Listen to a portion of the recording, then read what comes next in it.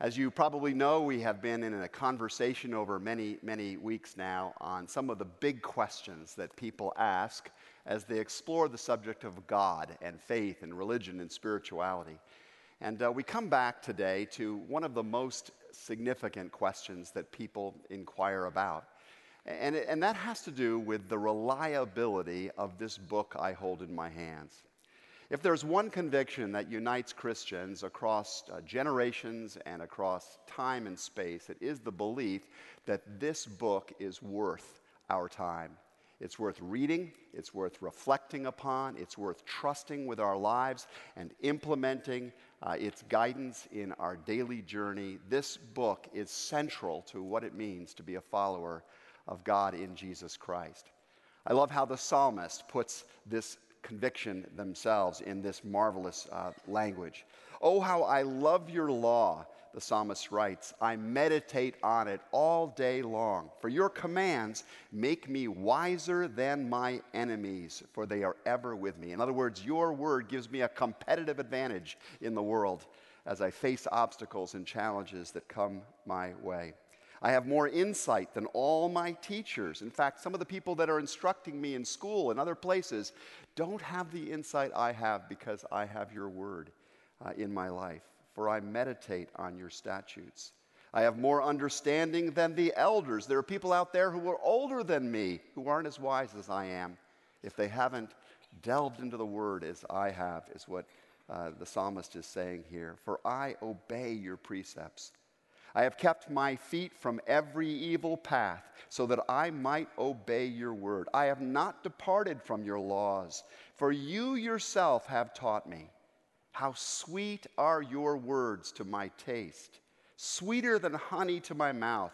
I gain understanding from your precepts, therefore I hate every wrong path. I don't even have a desire to go down those paths anymore because your word has so informed me.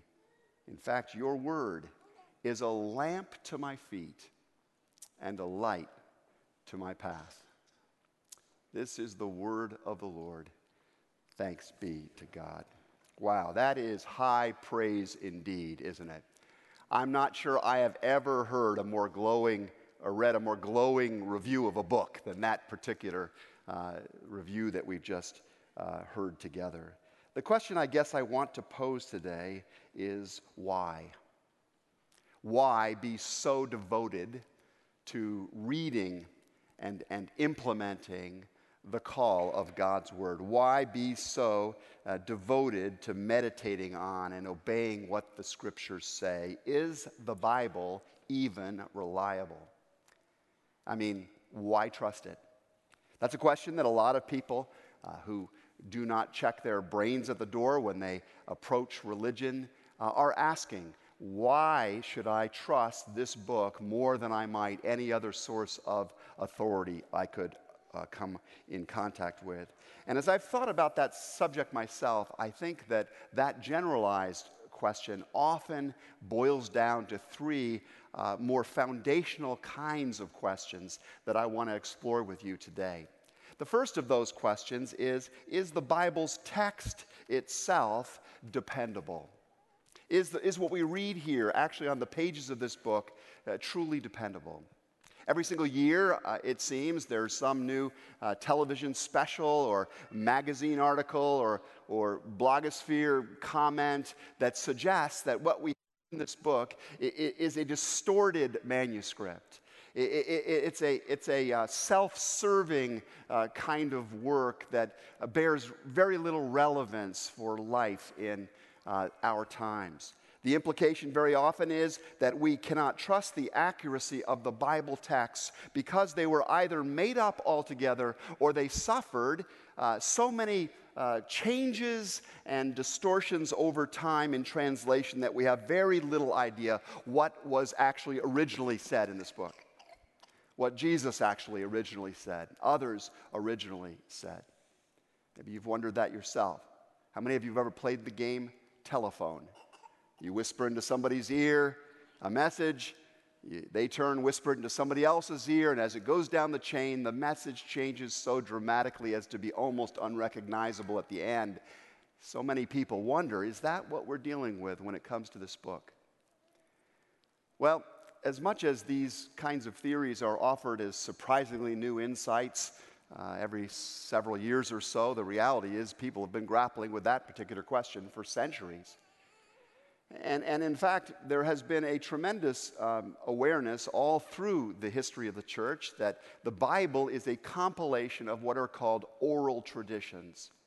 That is, long before these things were written down, they were stories that were told. People passed on to their neighbors, to their children to their children, the sayings of the great prophets, the history of the people of Israel, the story of the creation, the words and actions of Jesus. They were verbally transmitted before they were ever literarily transmitted. And because we live in a world that's about writing and print media, it's difficult for us to understand just how reliable oral tradition can be.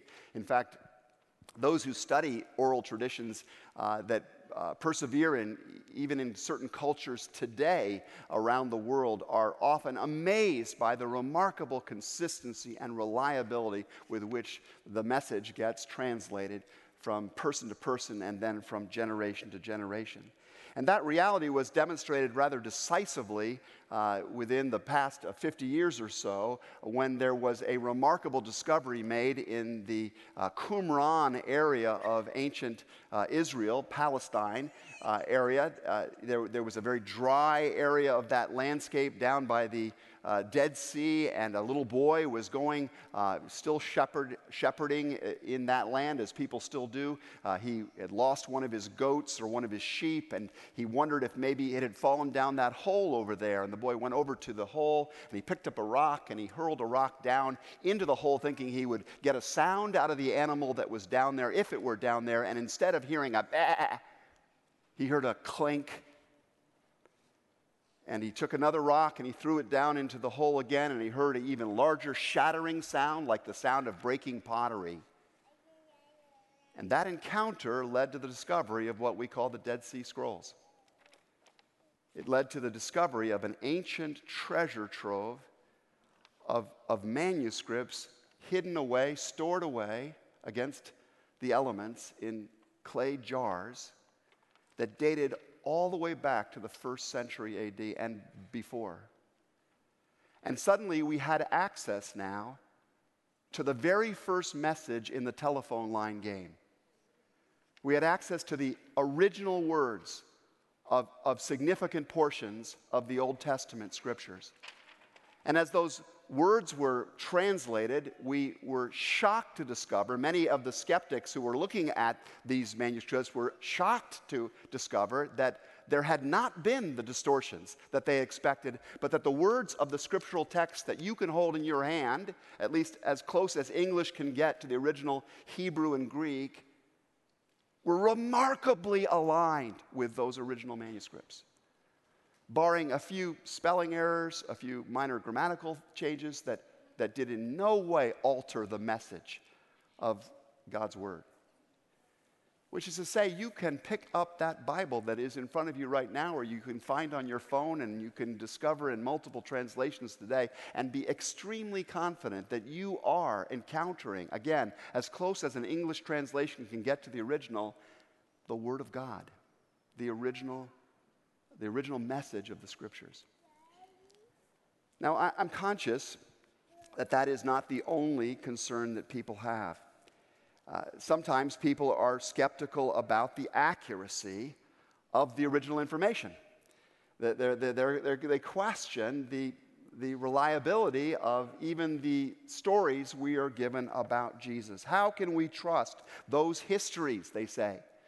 I mean, these things were finally written down so much later than the actual events they describe. And I'm always amused by that, because I go back to my college experience. When I was at Yale, I took a really marvelous course in ancient Greek history taught by a professor named Donald Kagan, one of the best teachers I've ever had.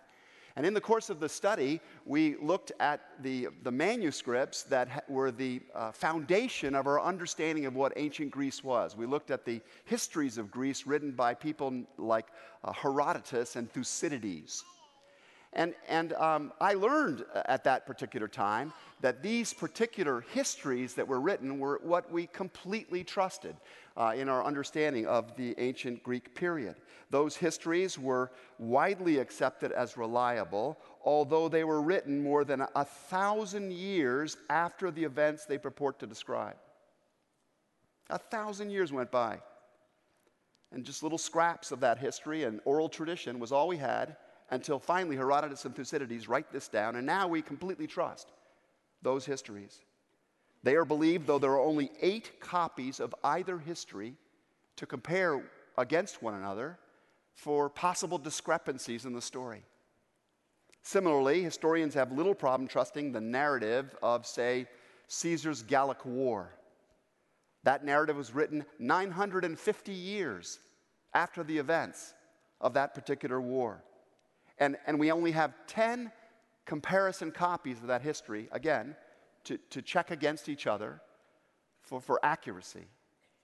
Yet the stories of the New Testament were not written 1,000 years later, but a mere 30 years after the events that they describe. And we have 20,000 manuscripts to compare against each other as to their accuracy, to look for discrepancies. It is interesting to me how different people come to define the word reliability. It's why I trust this book as much as I could possibly trust any of the other histories that I've received from ancient times.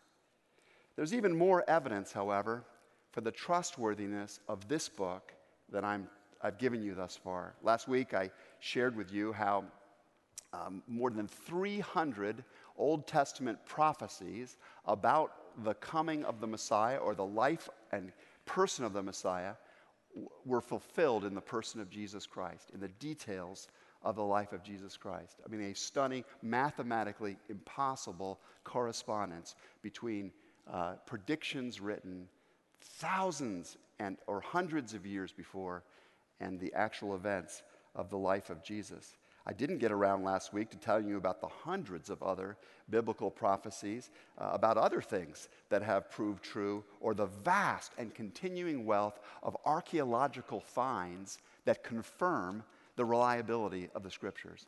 I mean, it's every single year more and more things are dug up in Bible lands that confirm the people, the events, the minute details of what the Scripture has described all along. And if we haven't found it yet, I often think, just wait a while. They're going to dig it up, and we're going to discover yet more that it gives us confidence that what we read here is the truth. I'm struck by a recent find of an ossuary near Jerusalem, basically a cave, a tomb, in which was discovered, and this was a 2nd century burial site. In other words, 100 years after Jesus, somebody had been buried. And this person had been executed during the 2nd century. And as they studied the remains, the skeletal remains of this individual, it became clear that the person had been executed in precisely the same manner as Jesus had been crucified. That the detail that we have in the 1st century of the way Jesus died was verified in minute detail in this 2nd century find. For Christians, I think maybe one of the most meaningful evidences of the reliability of this word comes from an approach to biblical studies that involves the scrutinizing of the language of the Bible. The study of the syntax and the rhetorical forms in which the Bible is written. Chances are you've got somebody in your life who talks a certain way. Maybe it's your mom or your dad or your sister or your brother or a good friend or your boss or some other influencer, an aunt or uncle. But you would recognize their pattern of speech, their way of telling stories, the turns of phrase they frequently use. You'd recognize it anywhere. For you, they're just unique in the way they go about communicating themselves, expressing their encounter with life. Well, one of the foremost researchers who study those kinds of particular patterns of speaking and communicating is a man by the name of Joachim Jeremias. And Jeremias has identified in the words that were attributed in the New Testament to Jesus a particular way of speaking, a particular way of telling stories, a particular way of turning phrases, a whole manner of expression that is unique to Jesus. And when I say unique to Jesus, this is the amazing part. That person I mentioned in your life probably is not entirely unique in the way they speak, meaning that you could find other people in the culture around them that kind of talk in similar terms. The thing about Jesus, the thing about the pattern of speaking that Jesus does, is that he tells stories and he has these aphorisms and turns of phrase that are found nowhere else in ancient literature. Which is to say that there's a uniqueness to the voice of Jesus.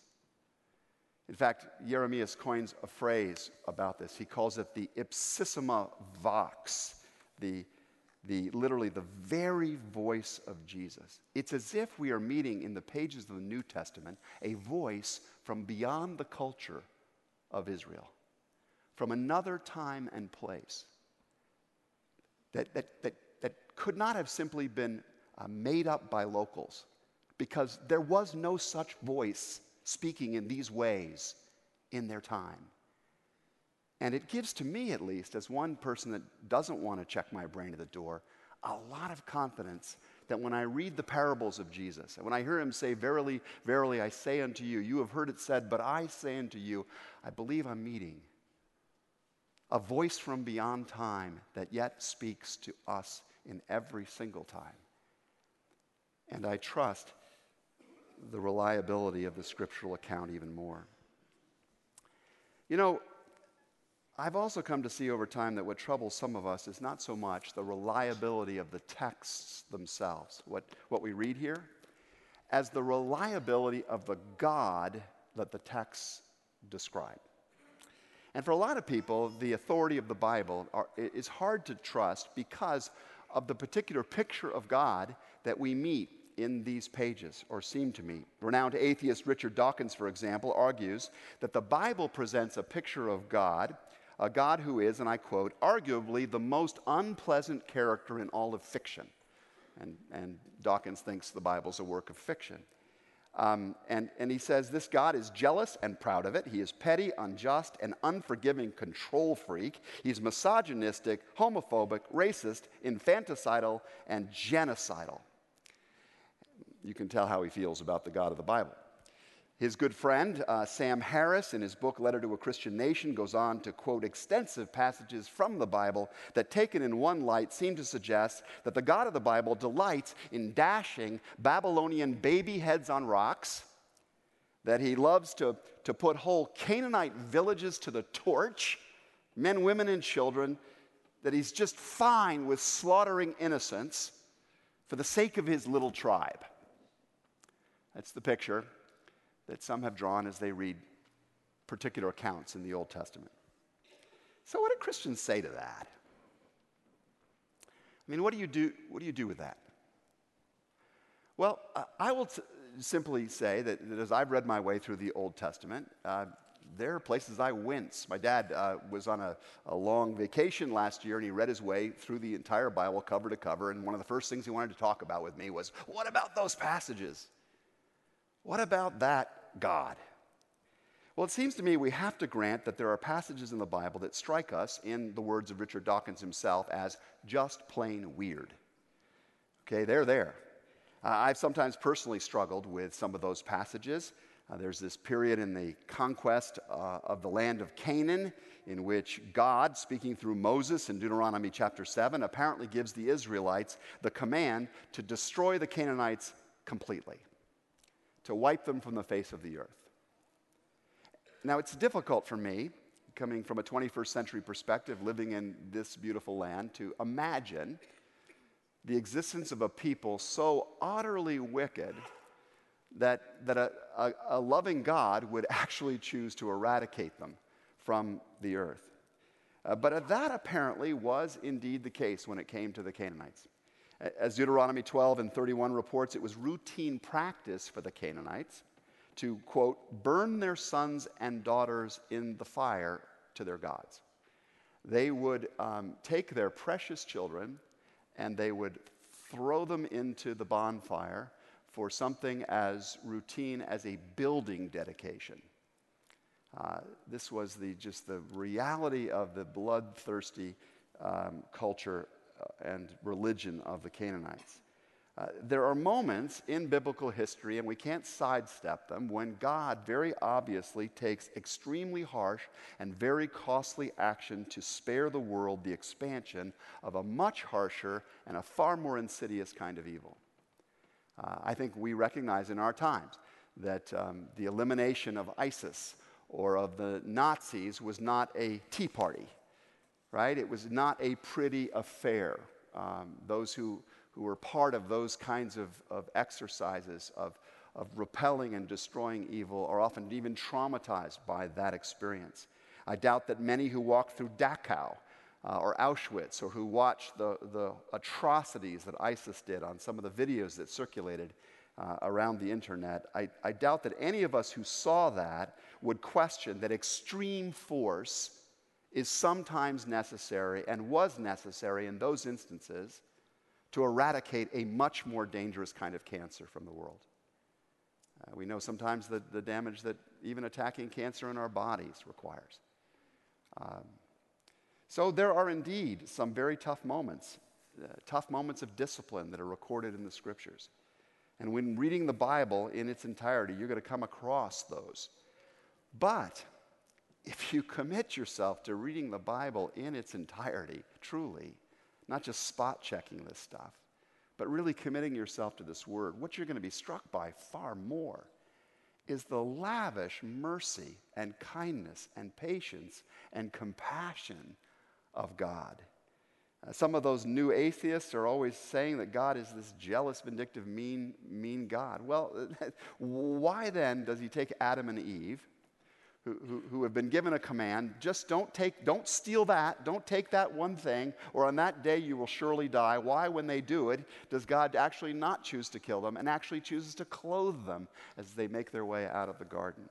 Why does the Bible picture God as the one who continues to send the nourishing rains and the warming sun upon the just and the unjust, the good and the bad alike?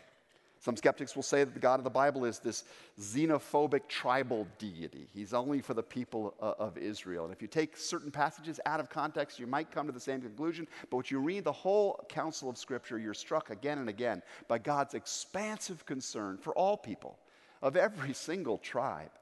He establishes Israel actually to be a light and a blessing to the nations, though Israel struggled to actually fulfill that mandate. He sends, as we were recently reminded in a series last fall, that he sends his reluctant prophet Jonah to go to the Assyrians, a particularly barbaric people. Why? Not to destroy them, but to try and save them, to save them. This is not the behavior of a xenophobic tribal deity. Christianity has found a home among more nations, among more tribes and people on more continents than any other world religion, because at its heart is this expansive concern for everybody, for all people. Some critics will point to the story of Abraham and Isaac, and they'll say, look, that's how bloodthirsty God is. He would force somebody to sacrifice their own child. Well, you'll remember, if you read the story, he stopped Abraham from sacrificing his own child. And the entire story was actually a prophetic pointer to a coming day when God would actually sacrifice himself for the sake of the world, even those who put him on a cross and rejoiced in his agony. It is hard to read the Scriptures in their entirety or to understand the passages in their cultural context and conclude that the God of this book is a cruel tyrant. He is certainly not a pushover. He is holy. He is in pursuit of justice.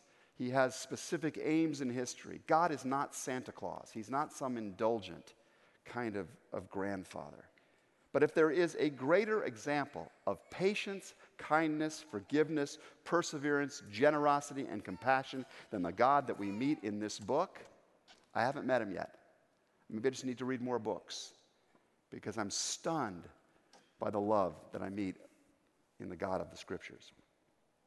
One of the errors that people make frequently as they try and understand this book and God's character through it is to assume that because a particular behavior is ascribed to a character in the Bible, then the God of the Bible or Christianity endorses that behavior.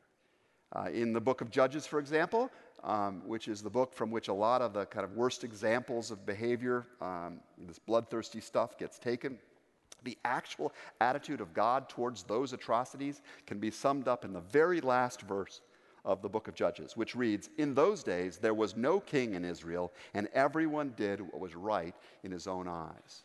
In the absence of a greater authority, everybody just did as they pleased, and it was hellish, and it was chaotic, and it was violent. And we know that it works this way.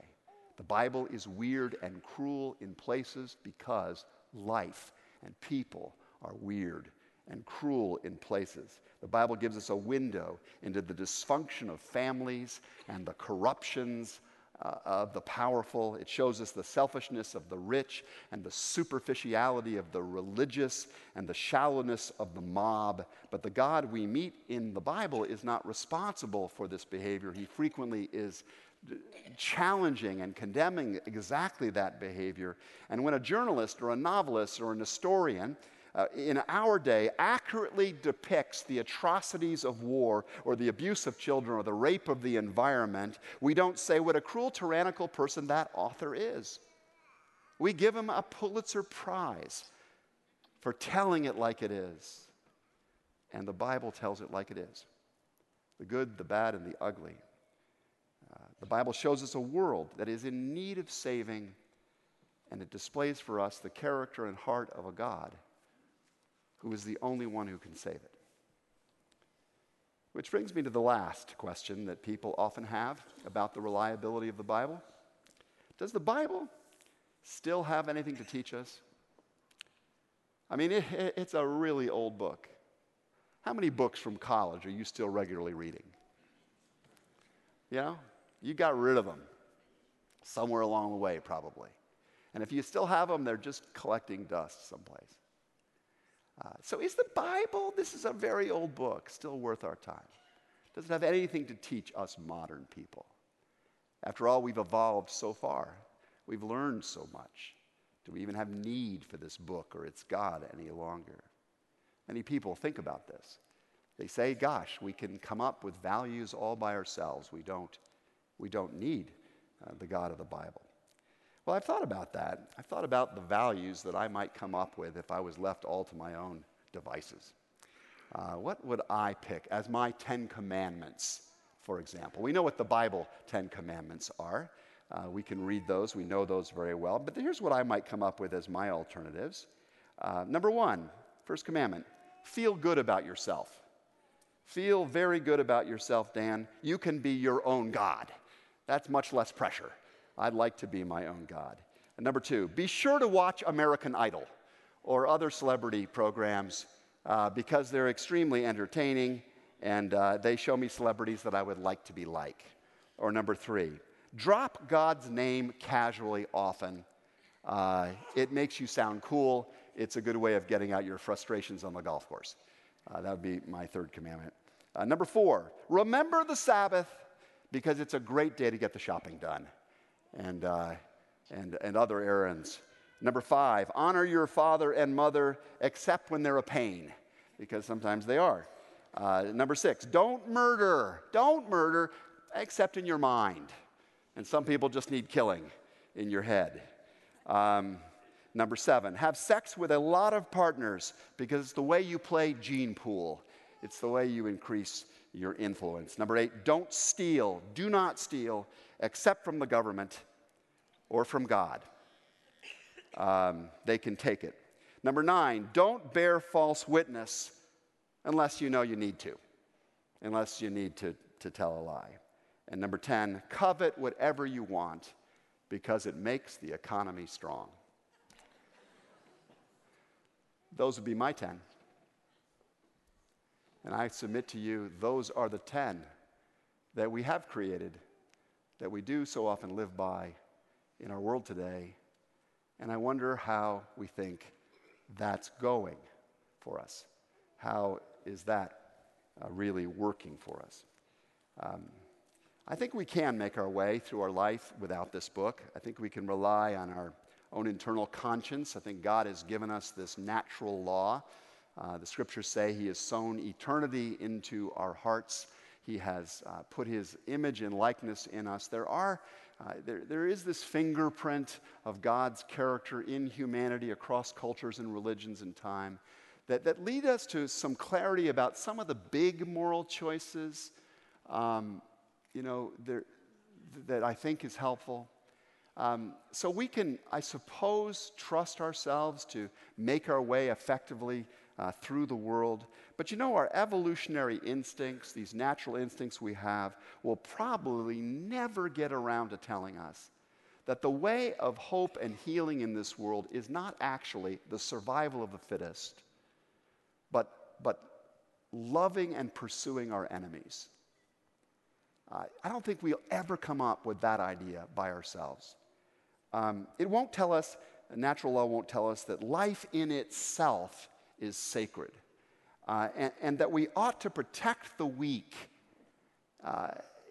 even if they're unborn, even if they are inconvenient to us, even if they are not from our tribe, even if they bug us. We ought to, as a species, be protecting the weak. Natural law does not tell us ever that male and female are of equal standing, or that people of every race deserve equal opportunity and reverence. Natural law doesn't make clear to us that freedom is not only America's gift to the world, it is God's intention for humanity. It is truly what God wants for all people.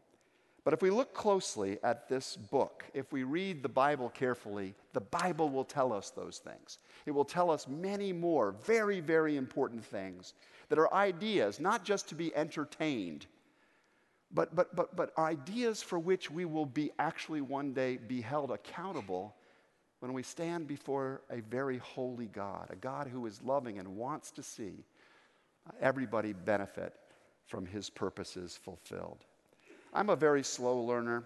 I have taken a long time to figure things out in life. I still make lots of mistakes, but I have figured out this much. I would be a much less effective, helpful, godly, healthy person if it were not for this book. I don't like this book at times. There are things that God says to me in this book that remind me of some of the other authorities in my life. I had an 8th grade English teacher that seemed to me relentless. He was always challenging me, pushing me to do more, that I could, another edition of that, another draft of this. I could not stand that guy. Mr. Micah was his name. And then I had a guy, I had a coach in college. His name was Mike Vespoli. He was my freshman crew team coach. He pushed me to the point of exhaustion. I threw up in garbage cans trying to please that guy. I could not stand what he said to me. And I feel this way sometimes when I read the Bible. God is calling me to a higher standard. He's calling me to do things that the world doesn't do, that my peers might not choose to do. But when I look back over time, I realize I've become a decent writer because of that 8th grade teacher. And I got to row on the best rowing team in America because of that coach. And I'm a slightly better person than I might otherwise be because of the authority of God as he meets me here in the scriptures. So, on a vastly more important level, this is, I think, what the psalmist felt when he said, "Oh, how I love your law and meditate on it all day long. For your word is a lamp to my feet and a light to my path." It was what the Apostle Paul understood from his own personal experience when he wrote to Timothy, "All Scripture is God-breathed and is useful for teaching, for rebuking, for correcting, for training in righteousness, so that the man or woman or child of God, in other words, you and me, might be thoroughly equipped for every good work. So you have to decide for yourself, is the Bible reliable? Is it reliable enough for you to prize it? And I want to submit to you in closing that the only way you can know for sure is by actually doing what the psalmist commands, by actually reading it and reflecting on it, meditating upon it, obeying God's call through it, testing it for yourself. Will you make a new commitment to doing that in this year ahead? Don't start with the dietary laws of Leviticus. Start with the Gospels of the New Testament, okay? Begin in that particular place. And just watch how the teachings of Jesus and the apostles equip you more thoroughly for all of the good work God has for you to do in this world. When I was a little child, I attended a vacation Bible school, and they taught me a song. It was called the B-I-B-L-E. The B-I-B-L-E, yes, that's the book for me. I stand alone on the Word of God. The B-I-B-L-E. Basic instructions before leaving earth. They're that practical. Take hold of this word, love this law, meditate upon it, practice it, and you will discover just how reliable and life-changing is the Word of God. Would you please pray with me?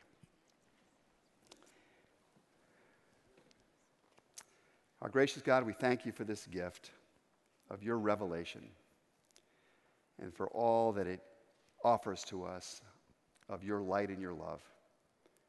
For great is your faithfulness. And we give you thanks now, this day, in the name of Jesus. Amen.